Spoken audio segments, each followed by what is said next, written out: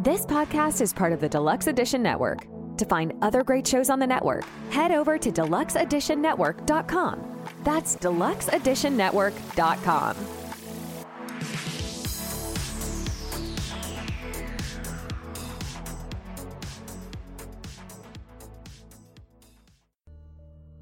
We had a message come to us that said if you're looking for a wild story from some small town, then you definitely need to read into the past of Burke, Idaho. So naturally, I was thinking, all right, well, we haven't really done anything other than, Detroit and Michigan area and a lot of New York. So let's try a different state. Then I was thinking, what could have potentially happened in a state full of potatoes? Ironically, on the day that we're doing the research and potential recording, it's National Potato Day. So happy belated National Potato Day to you, Meg. And everybody watching. Hopefully you enjoy some potatoes at the time of listening to this. You can still celebrate it because, let's be honest, potatoes are great. But either way, what we're going to talk about is a town that is just, or was, filled with violence and unfortunate tragedy.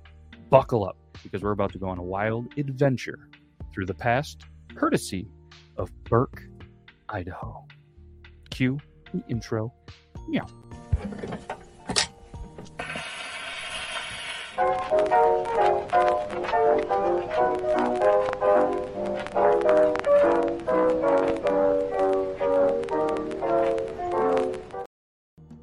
And we're back. For anybody listening, the voice you're hearing, it's me. It's Matt. And I am with my beautiful co-host, Meg. How are you, Meg? I'm good. And as I played the intro music, she was like, you forgot to do the intro where we do I'm Matt and that's Meg. But mixing things up a little bit. As the podcast goes, we're evolving, unlike this town. But I kind of gave you a little bit of a rundown on this. And this is a pretty wild story, to say the least, isn't it? Yeah. And this is going to be a little bit of a longer one, so do bear with us. I really wanted to portray how this kind of city, this town, has kind of just turned into what it is today, and I feel like we should just jump right into this, right? Correct. Okay, let's just go. So Burke, Idaho, obviously, is what we're talking about, and according to Wikipedia, it's a ghost town that is now in the Shoshone County. Probably butchered that. How would you say it? Shoshone. Shoshone. Oh, that's fun to say. Let me redo that. It's a ghost town in Shoshone County, Idaho, which is in the United States and was established in 1887. It was once a thriving silver, lead, and zinc mine community. The town saw significant decline, to probably say the least. And in the mid-20th century, things really got bad. But let's ease our way into the mid-20th century. In Shoshone County, the population went from 1,400 people in the early 1900s to around 15 people in the 1990s. Seriously, I'm not really sure why 15 people chose to live there in the 90s and potentially still live there. But let's go. The mining town. Do you have any guesses why 15? Like, why would you say there? 15 people? 15, 1-5. Maybe that's all that can handle it. Tough enough. I guess so. And tough is an understatement. Probably generations and generations of tough. Maybe they're descendants. Oh, I love the band Descendants. That's not what we're talking about. You're talking about this. All right. Mining Town was formed after the discovery of rich deposits of silver and lead in 1884 in Burke Canyon. Burke Canyon is long and thin, only 300 feet wide at its narrowest point.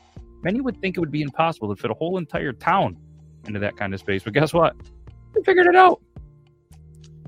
Tiny town. Tiny town. That's what they should have called it. But they were like, oh, we already got Burke Canyon. We're just going to continue to just call it. All right. If you hear us call it Tiny Town, it'll make a little more sense because of everything that we're going to talk about. So the first mine in Burke was called the Tiger Mine. Imagine the Tiger Mine in Tiny Town. It's got a good ring to it. We should have been inventors in the 1800s. Maybe. Yeah. If anybody needs a town name, hit us up. yourtownpod@gmail.com. I'm not even sure if that's the email address.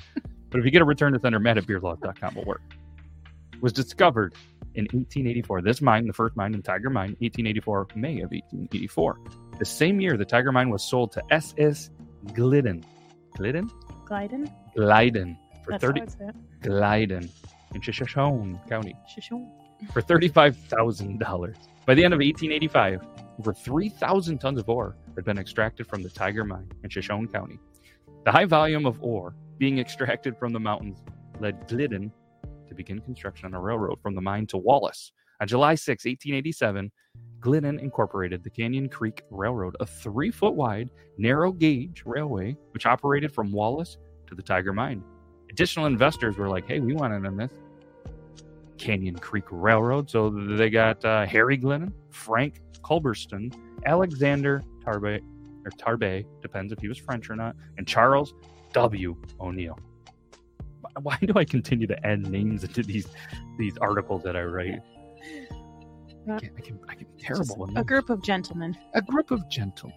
All right. It's like my kryptonite. It's like, all right, that's behind us, just like a lot of this. But hey, September 1887, little work had been accomplished on the railway. Accumulations of mined ore in the area had reached over 100,000 pounds. They went from 3,000 to 100,000 in a couple of months.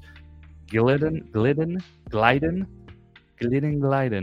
sounds like a trash bag brand, was forced to sell the line to D.C. Corbin. Shout out Corbin, and you're easy to name. So under Corbin's overseeing, by November of 1887, 3 miles of tracks, that's 4.8 kilometers for anybody that doesn't deal with miles, had been laid. And it was then that the town of Burke was formally established. The town was so small, as vehicles and people were near the trains, and as the trains was coming through, they actually had to get out of the way. There's even rumors that when businesses started forming, their awnings actually had to be lifted as the train came through town multiple times a day. Can you imagine standing on a sidewalk? I don't think they had sidewalks. It was just train tracks. It was just a shared roadway and then business runs. There are some amazing vintage photos that I definitely am hoping producer Zach, please get these on the socials. If not, hopefully I'll remember. Or Meg, maybe I'm going to get you on the gram. Do you think you could post a picture a day? No. Darn it. Okay. If anybody listening wants to help post a picture a day, please let me know. Can you imagine, though, being in one of those businesses and having the train roll through and you'd have to, like, hold things on the wall? I imagine it caused a commotion. A locomotion commotion is what I think they called it.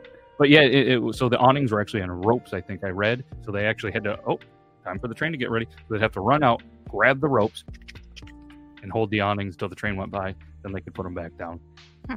If you think that's wild, wait until you hear about the building of this, because this is wild. This is the first time I've ever heard of anything crazy like this. It's 1886. The Tiger Hotel is being built to be able to house all of these miners that are coming to these mines. It's a 3-story hotel that actually straddled Main Street, and the railroad that we just talked about had to run through the lobby of this 150-room Tiger Hotel because there just wasn't enough room. Not only did they have a train track running through it, though, they had 2 sets of tracks and a stream running right through the lobby. That'd be a sight. Wouldn't it? And at first I'm thinking, man, talk about a good, like trying to get a good night's sleep, you get a discount for this and that. These miners had to be exhausted going through there and just getting a good night's sleep. And I was going to make some kind of joke or whatever, but I think it only ran a couple hours a day. So I'm assuming it's not running at nighttime because there's nobody working in the mines heavily, I think, at this time through there. But you know what? Burke's being built. Things are going pretty good. You know, things are off to a really good start with a new town, with a kind of boring name. It should have been Tiny Town, but things are good. Business is booming. Trains are rolling. Streams are streaming. Then there's February 4th, 1890. 3 years after existence, less than 3 years actually, there was an avalanche. It was the first avalanche in Burke's history, and it caused major damage to residences, businesses, the mines, and everything, and it unfortunately killed 3 people. It was then 1891. The avalanche wasn't enough. Tensions started to mount between miners and the mining companies. At this time, it seemed pretty bad, but in 1892, it got real bad. So again, in 1892, hard rock miners started to strike as their wages were cut. The miners demanded that a living wage of $3.50 per day be paid to every man working underground and the common laborer as well as the skilled employees, because there was 2 different groups. You had your laborers, and then you had your skilled workers.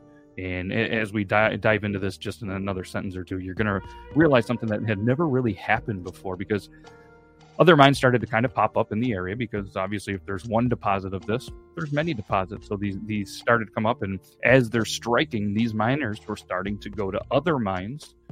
At this point, there's really no union. There's no way to protect these. So they're like, the heck with it, Burke. If you're not going to pay us, I'll just go to these other mines that were there. So they started to do the strike and working in these other places. And the strike was pretty wild, and it had a terribly hard name to pronounce. I'm going to let Meg try this one first because, I mean, I think the listeners love me butchering names, but go ahead. I would say Coeur d'Alene. That's the name of the labor strike, and it erupted in violence. But what was unique about this, and it never really happened before, is you had 3,000 higher paid miners that were standing up for 500 lower paid laborers. And again, one of the first, if not the first time that this ever happened. The labor union miners discovered they had been kind of talk right now. I lost my train of thought. I'm just loving these tunes by Colin Woods and the production company. So click the link if you want some of your own tunes. I just got sucked into it. They were infiltrated by a Pinkerton agent who had routinely provided union information to the mine owners. The Pinkertons and other agents went into the district in large numbers. Soon there was a significant security force available that was there to protect new workers that were coming into the mines. For a time, the struggle manifested as a war of words in the local newspaper started, and then mine owners, mine workers it got really, really bad. But there was an undercover agent in particular that was one of the Pinkerton agents that was very well known in a lot of stories, history books. That was Charlie Siringo, who had worked in the gem mine as a shoveler. Using the alias Charles Leon Allison, he joined the Gem Miners Union and was elected recording secretary, providing him with access to all the union's books and records. Hi, I'm Dawn Brody, a comedian with a history degree and the host of the podcast HILF, History I'd Like to Fuck. Each episode, I am joined by a new guest who has brought me a subject from history that they want to know more about. Then I hit the books, I dig deep in the annals, and stimulate. We've covered Frankenstein, Houdini, Joan of Arc, Pompeii, the Salem witch trials, right? Ugh. Join us and find out for yourself that history is a party and everybody's coming.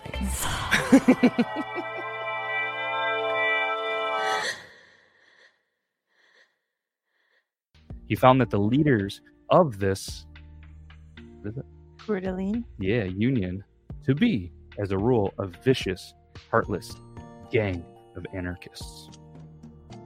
Sunday, July 10th, armed union miners gathered on the hills above the Frisco mine. More union miners were arriving from surrounding communities. Strikers opened fire at 5 a.m. on July 11th, 1892, and guards and workers in the mill were starting to return fire. I mean, just picture this. You're in this Burke Canyon, shots fired. And just remember, this mine is only at its max 300 feet. You have businesses, hotels, bystanders, houses, and there's just shots. Trains. So the guards and strike breakers inside the mine and mill buildings were prepared for a long standoff, having been warned by Charlie Siringo. Both sides began shooting to kill. After 3.5 hours of gunfire with casualties, striking miners on the hill above sent a bundle of dynamite down a sluice into the mill, destroying the building and crushing one of the strikebreakers. The rest of the strikebreakers in the wrecked Frisco mill surrendered and were taken to the Union Hall as prisoners. After the Helena Frisco strikebreakers surrendered, the striking miners shifted to the gem mine, where a similar gunfight took place. The gem miners were well entrenched, with the gem management fearing similar destruction of property as took place earlier at the Frisco mine, ordered the men to surrender. 3 Union men, 1 company guard, and 1 strikebreaker were killed by gunfire before the strikebreakers surrendered. At the end of the day, 6 men were dead, 3 on each side, and there were 150 strikebreakers and guards held prisoner in the Union Hall. They were put on a train, and they were told to leave the county. Isn't this wild? It is. I'm surprised this isn't a movie. Right? It should be. You want to make a movie? So this is so out of hand that the governor had no other choice but to declare martial law and ordered the Idaho National Guard to come and assist. They ruled the town for 4 straight months in order to get order back in place. So you have the government, you have the army, the National Guard is in there. 4 months later, they're good. The dust settles. Burke continues to develop the Tiger Hotel for all the miners. Everything seems to be going well. And then they have a grease fire that severely damages the hotel and actually kills 3 people in 1896.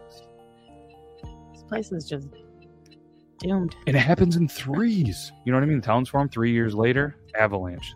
And then the fight, and then this grease fire in 86. So now we're in 1899. Violence in the mines erupts again in response to the Bunker Hill Company firing 17 men for joining the Union. The miners dynamited the Bunker Hill and Sullivan Mill. Lives were lost once again, and the army had to come back. It was reported that 100 men went to the Frisco mines, loaded 80 crates containing 50 pounds of dynamite. More and more miners came from more and more different mines with more dynamite until eventually, after all the gunfire and explosions, the mine was actually completely destroyed. You had hundreds and thousands of pounds of dynamite, and it just exploded. The mine, gone. Millions of dollars, probably at that time, I'd have to imagine that mine was producing, gone. So here comes the army. They're back. They restore control of this wild town. The city, after this, and surrounding mines continued to prosper, and it actually reached its peak in population in 1910 at 1,400 people. But you're never going to guess this. Tragedy strikes again. In February of 1910, an avalanche strikes again and kills 20. So usually things come in 3, not this time. 6 months later, the Great Fire of 1910 hit this town and did more damage to the town. And the Great Fire of 1910 was wild. I did read up on it. I didn't think it was real prevalent to this story, but I mean, it was just a fire that took over the Northwest and just did millions and millions of acres. Well, I think it was millions of acres of damage. It was just unbelievable. If you get a second in your day, just Google the Great Fire of 1910 and know that Burke, Idaho was affected in this as well. So again, here's this number. 3 years later, 1913, there was a flood that impacted the town with sediment and debris building up against the Tiger Hotel as water cascaded down the gulch. The town was impacted by further damage in July 23rd, 1923, when another fire broke out that caused extensive damage to numerous buildings in this town. The fire was caused by the spark of a train going through the town and impacted 50 houses and businesses. The damage was estimated to be $1 million in damage, left 600 people homeless. The Helka mine was shut down for several months because it needed to be rebuilt from all the fire damage. And the most notable damage of all was obviously the Tiger Hotel. And after the fire, and with the mines being lost, and all the violence and avalanches and flooding and everything that just continues to happen, it just increasingly became unprofitable throughout the 1940s. And eventually it was shut down and torn down in 1954. By the mid-20th century, mining operations in Burke had slowed down after the closure of several mines. And actually, the last mine in Burke closed in 1991. According to the U.S. Census data at this time, there were 15 residents in Burke in 1990. 15. I wonder how many there are now. If you do look now, the buildings are just the old mines. It is legit a ghost town. And if you look, just start typing in Burke, Idaho, it's just a ghost town. It's why I just don't understand. I mean, I do understand, I guess, if you take away production and everything else like that, it just kind of diminishes. A quick Google search, obviously closed in 91, there was about 15 people. Census in 2002 said there was about 300 people that lived in or nearby Burke Canyon, but Burke itself has 0 residents. 0. From 1,400 people to 0. I wonder if you can visit, tour it. I have to imagine, but I don't. I mean, it would, I guess, be a little eerie just to see some of the buildings. I would definitely probably not want to visit the mines. But why is that on the bucket list of us having to go and check it out? I find it intriguing. So I again looked up real quick. Burke Ghost Town. So if you look this up, do not go into any of the caves or dwellings. It is also not recommended to visit after dark of Burke. There it says. There is talk of paranormal activity in the area. To find the town, take exit 62 on Interstate 90 at Wallace. and then go north on Idaho State Highway 4. Burke is exactly 7 miles up the canyon.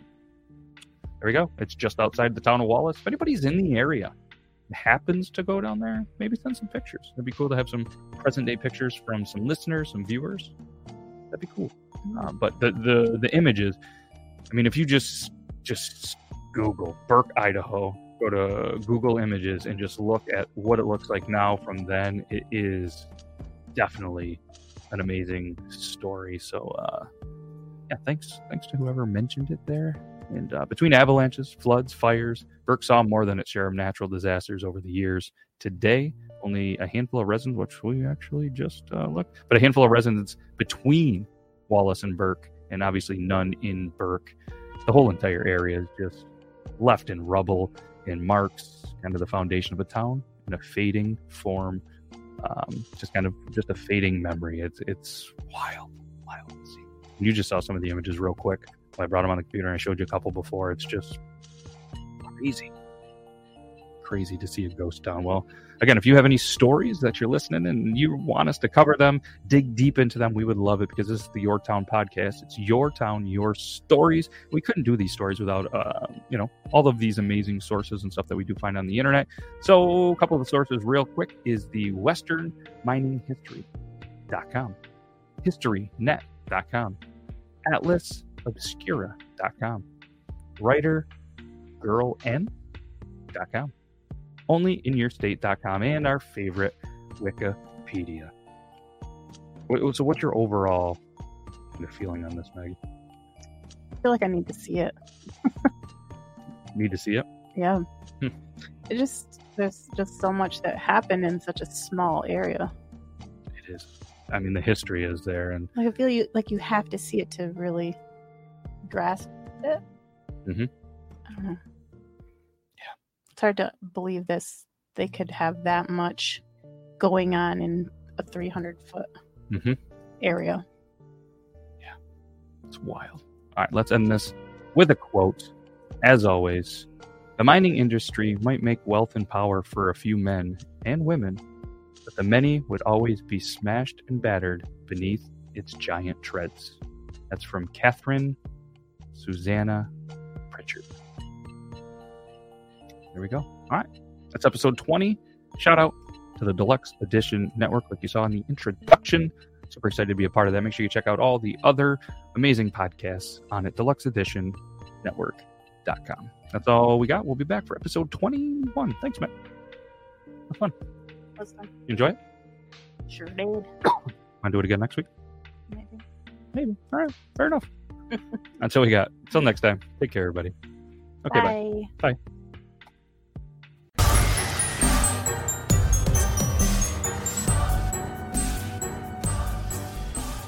Hello, listeners, and welcome to Quad Pro Quo.